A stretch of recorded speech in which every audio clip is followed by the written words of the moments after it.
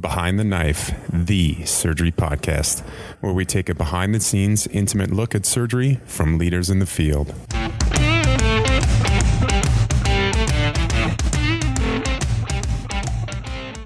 Welcome back. You are listening to Behind the Knife. I'm Michael Vu, and with me is Kevin Canary. We're about to listen to part 2 of our recording with Dr. Shailesh Agarwal, a plastic surgeon at Brigham and Women's. He's continuing our discussion on reconstruction of the trunk, and this time we're focusing on the abdomen and the chest wall. If you missed the first part of our session, don't forget to check it out. It was released just last week, and that one was about perineal reconstruction. If you ever encounter or personally do APRs, sacral pressure wounds, or Fournier debridements, I think you'll take a lot out of that episode. This is all part of a small mini-series, Plastic Surgery for the General Surgeon, and the topics and guests that we are covering are supplied by you, the listeners. So thanks again for taking your time engaging with us on Twitter and Facebook to help us deliver content that you want to listen to. And one last thing before we start, remember that we are currently asking for teams of 3 to apply to become Behind the Knife contributors. We envision teams comprised of something like an attending surgeon, a fellow, and a resident who can reliably produce a high-quality episode every 3 months for a total 2-year stint. If you want to know more, listen to the 2021 kickoff episode and check out our Twitter and Facebook. All right, let's get back to the episode. So let's move on to abdominal wall reconstruction. Again, what are some common etiologies that you're being consulted for when it comes to such a defect you're asked to help close? Yeah, so ventral abdominal wall defects, a previous history of multiple incisions for previous intra-abdominal surgery, as well as a lot of times like urologic procedures where patients may be having, urostomy with ileal conduit type of procedures as well. So those are areas where I've been consulted for abdominal wall reconstruction. There are myriad different types of intra-abdominal procedures that could lend themselves to a non-healing, to a hernia, long term. So I think that one could think about what causes them and then kind of, just group them together. So to help guide our conversation, here's our case vignette for this section. It's a 60-year-old man who presents with a huge incisional hernia with loss of domain from prior laparotomy. A prior laparoscopic repair with mesh was attempted many years ago, but has clearly failed. You were mentioning that there are a myriad of types of procedures that might cause this.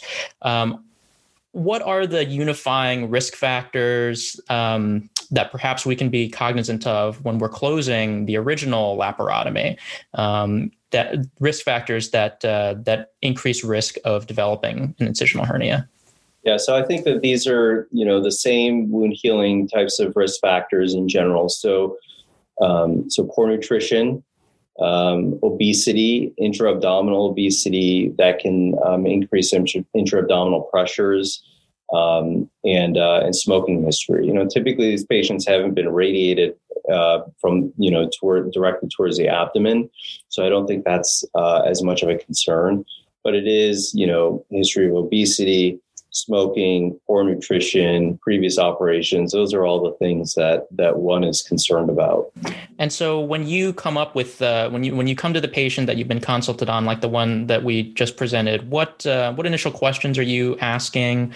What considerations are affecting your decision making and how to close this defect, this hernia? Sure. So the things that I'm thinking about, in addition to all those comorbidities that I described, is now what's the disposition of the mesh that's been placed in there. So there's a piece of mesh in there based on the vignette. And now when we talk about the mesh having failed, I want to know is there a chance that there's a tract with the mesh? Is there any chance that the mesh has been infected? Is there a chance that the mesh has integrated with any of the intestinal contents and such that there's the potential for fistulization? I know the patient's had prior operations already, so I know that the patient's going to have multiple adhesions that are going to be challenging to take down. And so all those things are important to me.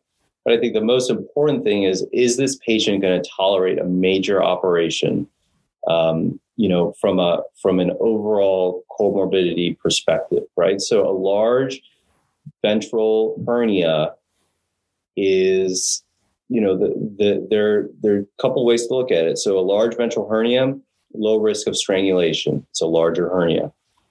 So now if I'm moving forward on a reconstructive approach for this patient, I have to know that this patient is going to tolerate multiple operations, ideally one or two, but potentially multiple if my reconstruction fails as well.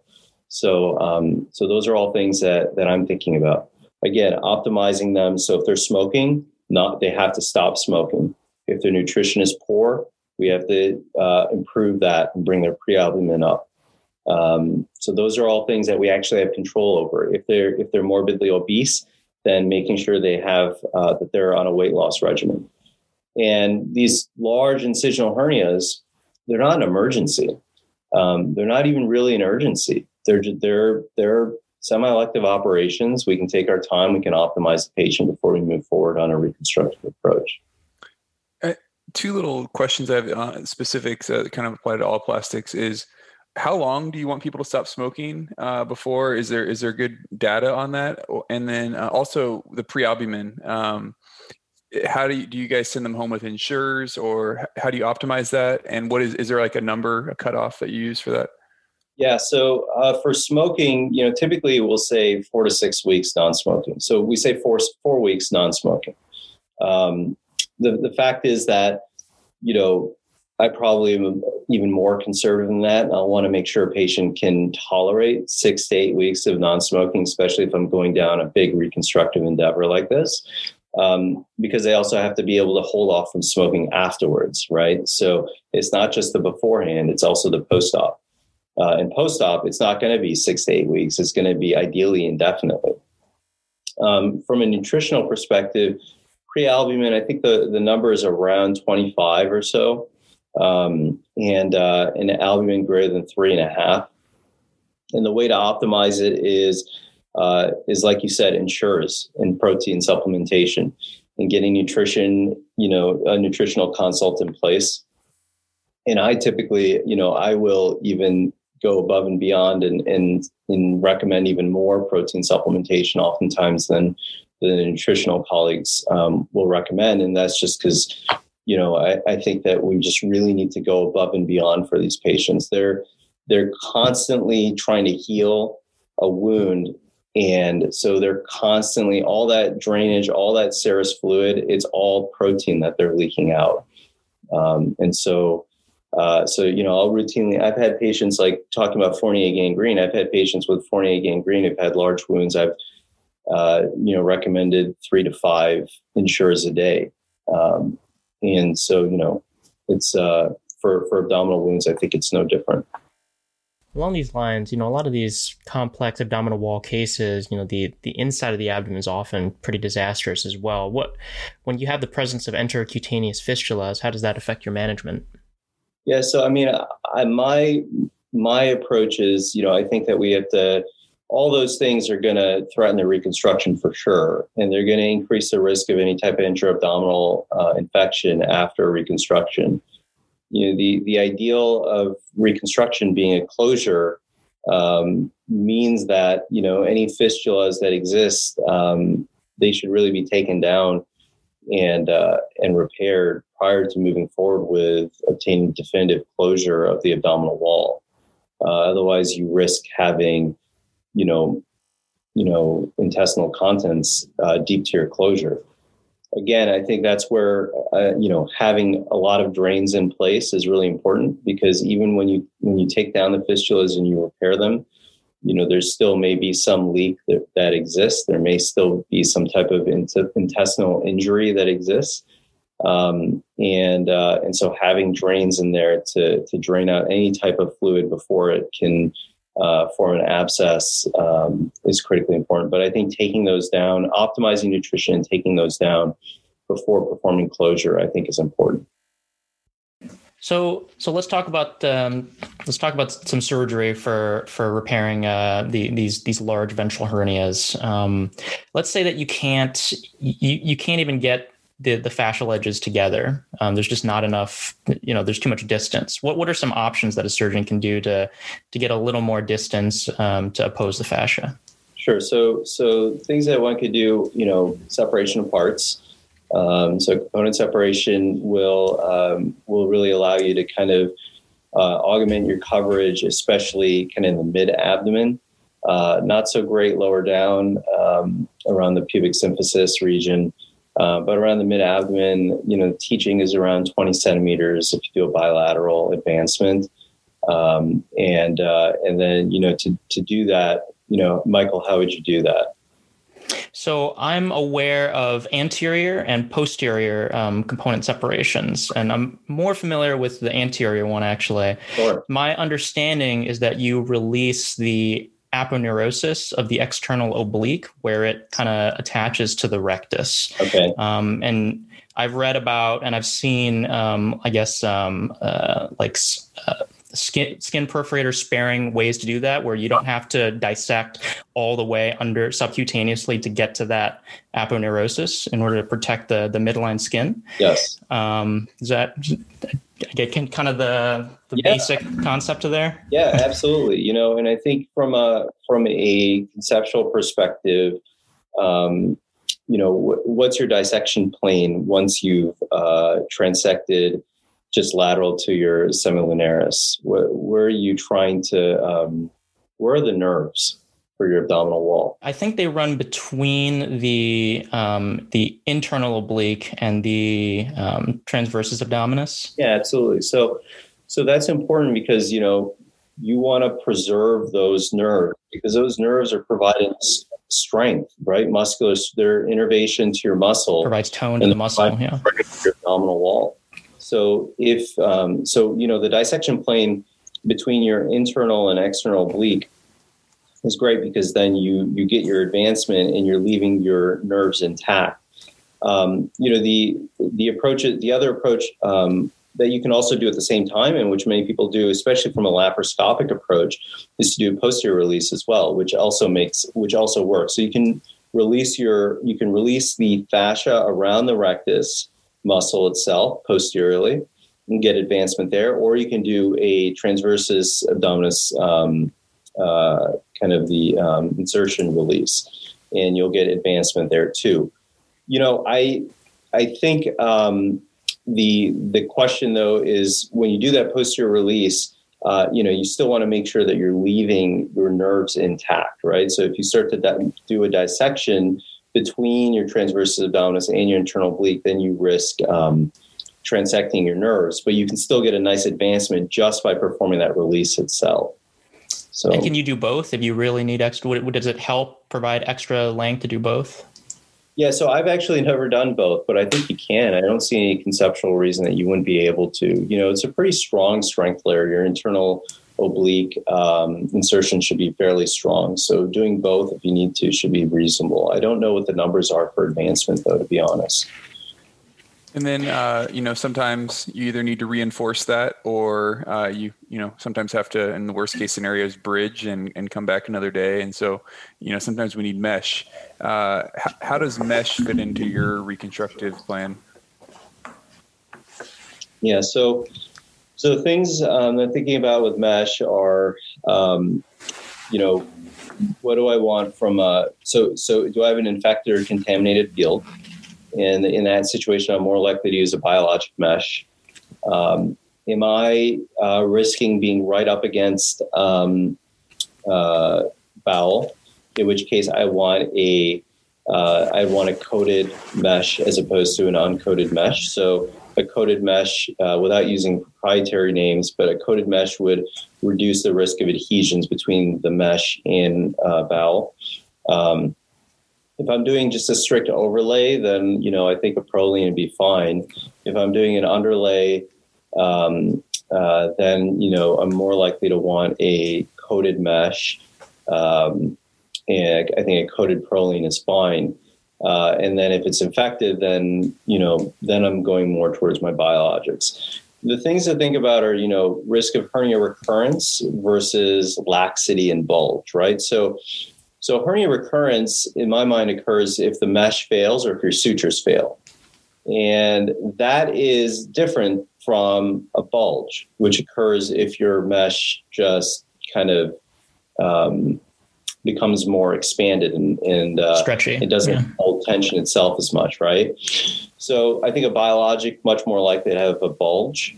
I think, I don't know the data on Prolene mesh versus biologic on failure, but I think a Prolene mesh, fairly strong in general. But I think, to that end, if it doesn't incorporate well, your sutures are more likely to fail there because it is not kind of able to expand as much from the pressure. But I think that breaks it down as biologic, non-biologic, coated, uncoated, and then thinking about the locations. But I think underlay is kind of the way that most people are performing these.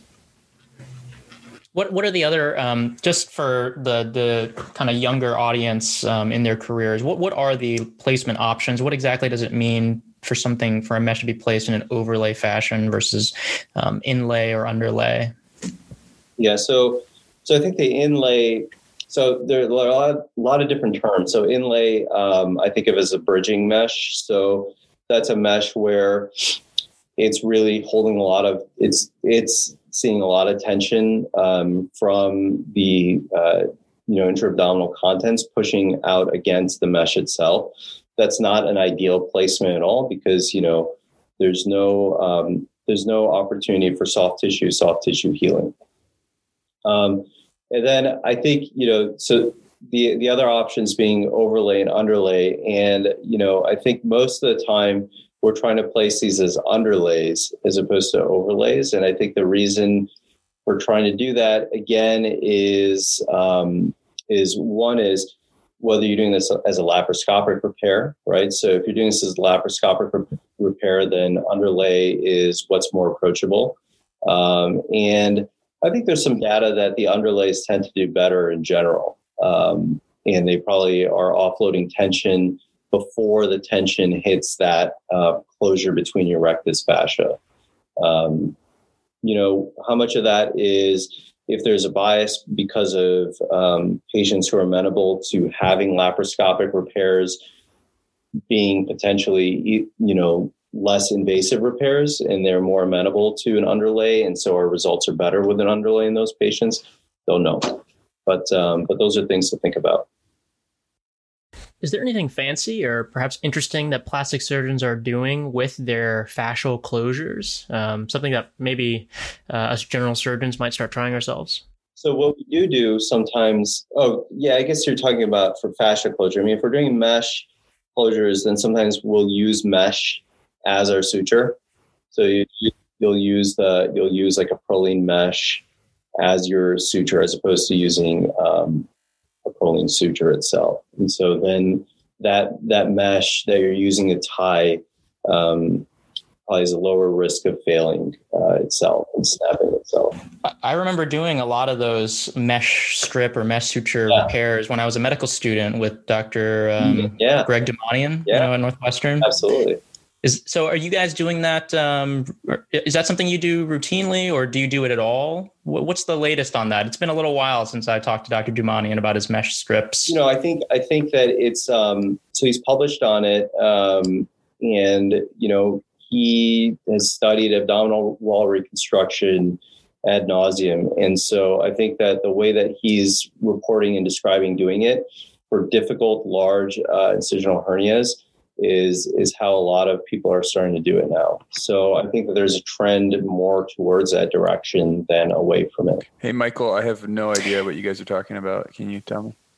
Exactly. I was about to say, so for the listeners who have no idea what it means to use mesh as suture, and you can correct me if I'm wrong, Dr. Agarwal, but I remember getting a big sheet of polypropylene mesh. It's got like blue, it's white mesh, but it's got blue lines that kind of run at approximately maybe 2 centimeter intervals. And we would just cut the big mesh into strips, and then you can use like an OPDS or something something and take the needle through one of the ends of the mesh, like just through one of the mesh holes, tie the suture to that, but keep the needle, and then use the needle to drive through, the fascia, and then through the other side of the fascia, pull the mesh through that hole. Sometimes you got to make the hole. I mean, you have to make the hole a little bigger to accommodate the mesh. And then you use the mesh as your suture. Basically, you tie the mesh into these bulkier knots. Dr. Jumanian used to talk about how he felt it was because suture was Swiss cheesing through the fascia that those repairs were failing, and that the greater surface area of the mesh would prevent that from happening. It was a lot of fun to do. Yeah, I mean, I think, and that's, you described it very well. And there's a paper in, I think, PRS, where he described it. But yeah, I mean, my experience with Prolene closure of the mesh has been reasonable, except for, maybe the one time where the Prolene suture completely failed, and it didn't actually Swiss cheese out. It snapped. So the old Prolene actually just snapped, and maybe I didn't put them close enough together. So that's one possible reason. But that's kind of something that potentially using mesh as a suture itself may prevent. So those are kind of that's another approach to doing it, in a way that I would approach it in the future as well. Awesome! I'm glad we got to touch on that. Yeah. Any final words about abdominal wall reconstruction? I would say abdominal wall reconstruction it's very challenging.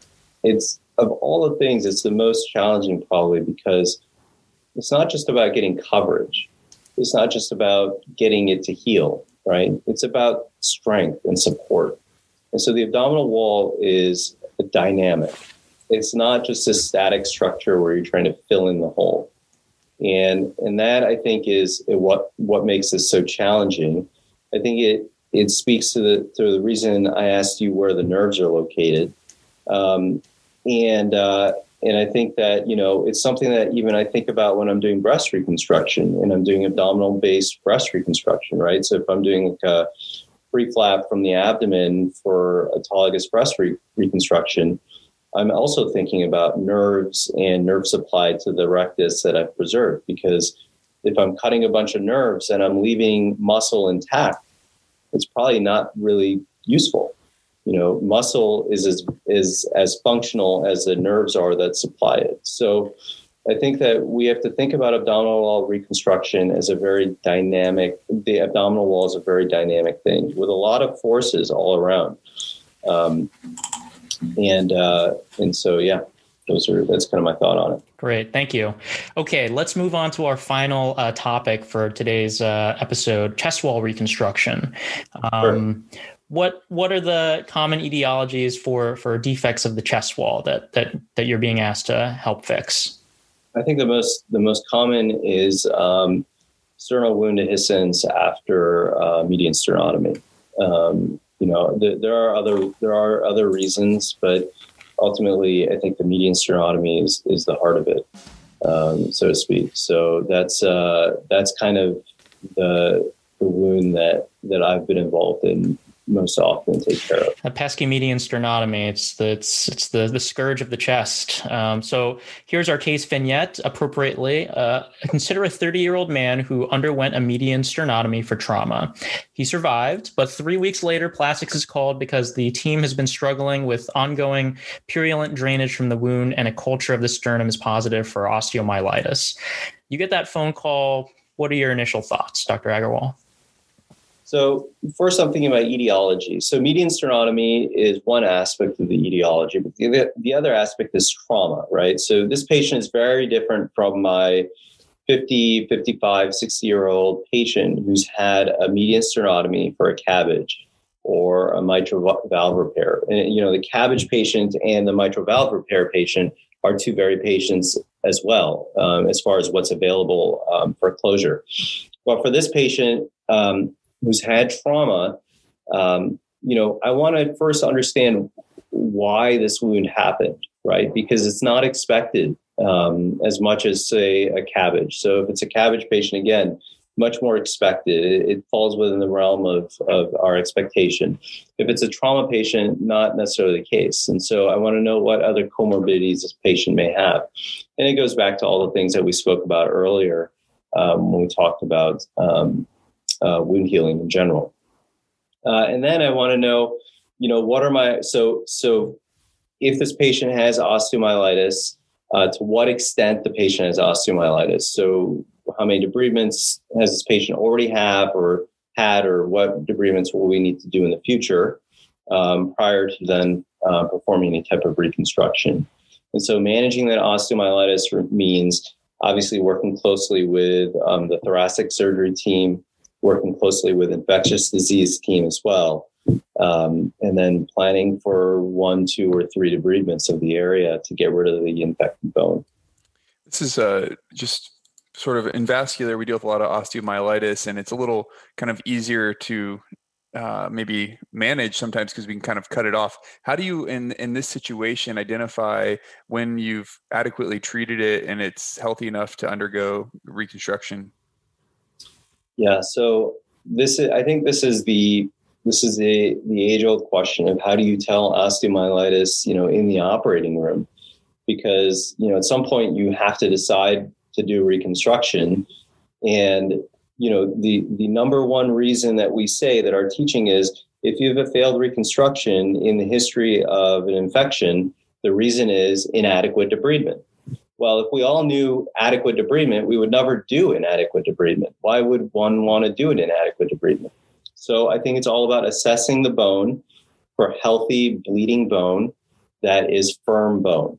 When you put your rongeur in there and you're taking bites of bone to debride, if that bone is not bleeding, if it's not making that nice snapping, cracking sound, then it's bone that needs to go. But that's the obviously infected bone. That's not the subacute osteo that exists. But the one thing to keep in mind is that the other aspect of management are the IV antibiotics. And if we get healthy bleeding bone, then I can feel fairly comfortable that my IV antibiotics are getting to any residual infection that's in the area, right? So first and foremost, have to remove ischemic bone with poor blood supply, and bone that's obviously dead or dying.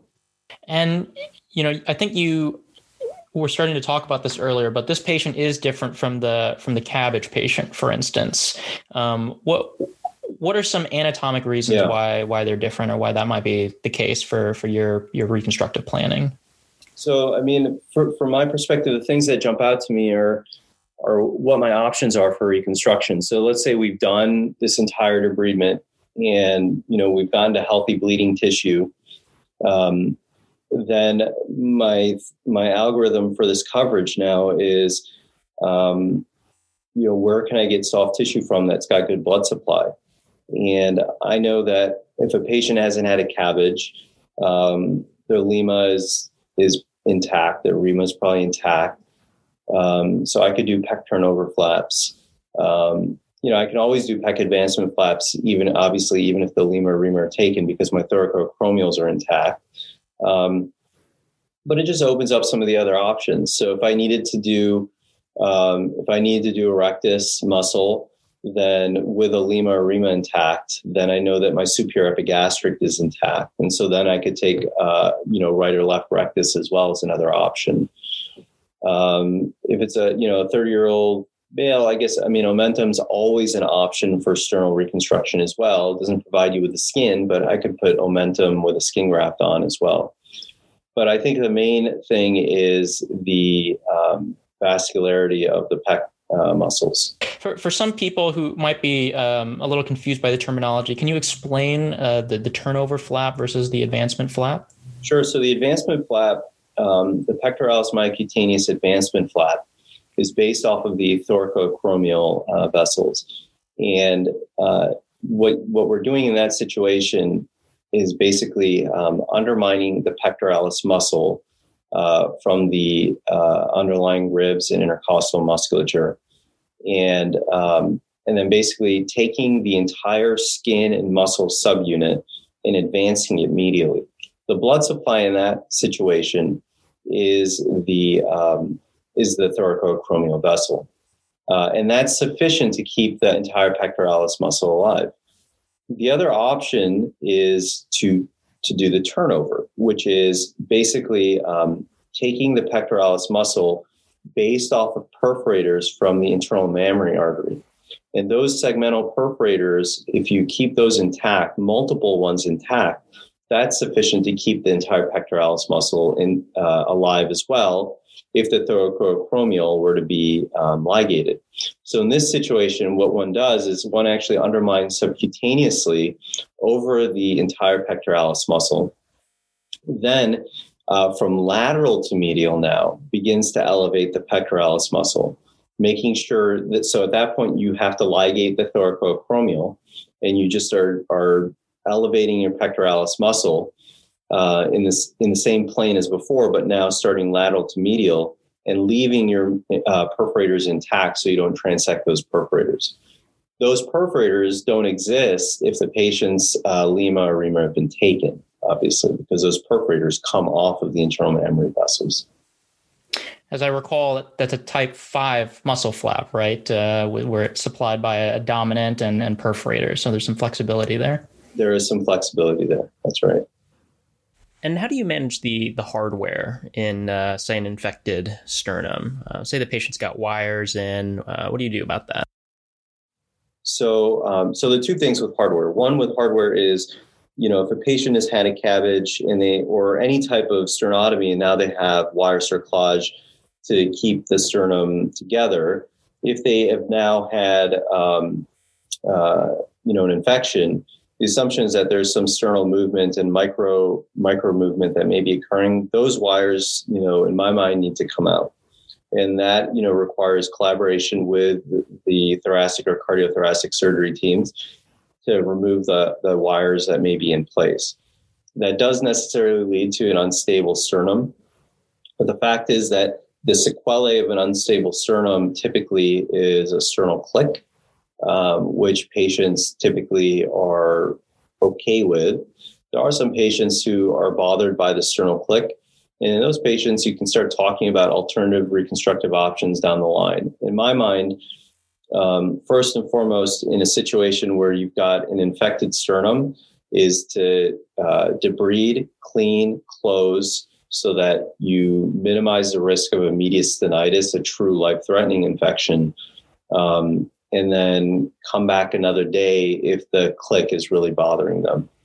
The placement of hardware is something that we're able to do to bridge across. And I think that's reasonable if the patient doesn't have an infection, an active infection that you're trying to treat.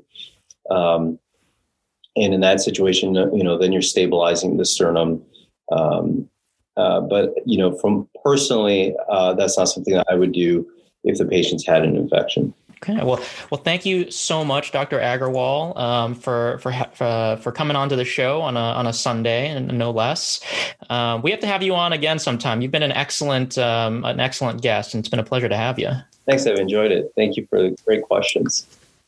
And for you listeners who have stuck it out to the end, I wanted to mention that if you want to hear more about abdominal wall reconstruction, you should look back through the archives of Behind the Knife. We've hosted some great surgeons in the past, like Dr. Dana Tellem. They have given their own rich perspectives on the challenging ventral hernia, and I think listening to those episodes would dovetail really well into our plastic surgeon's angle on things. And a final plug for our Call for Behind the Knife contributors. Listen to the 2021 kickoff episode and visit our Twitter to know more. Some of the three-man teams you guys are putting together look like they are going to be real heavy hitters, so I cannot wait to see more. Until next time, dominate the day.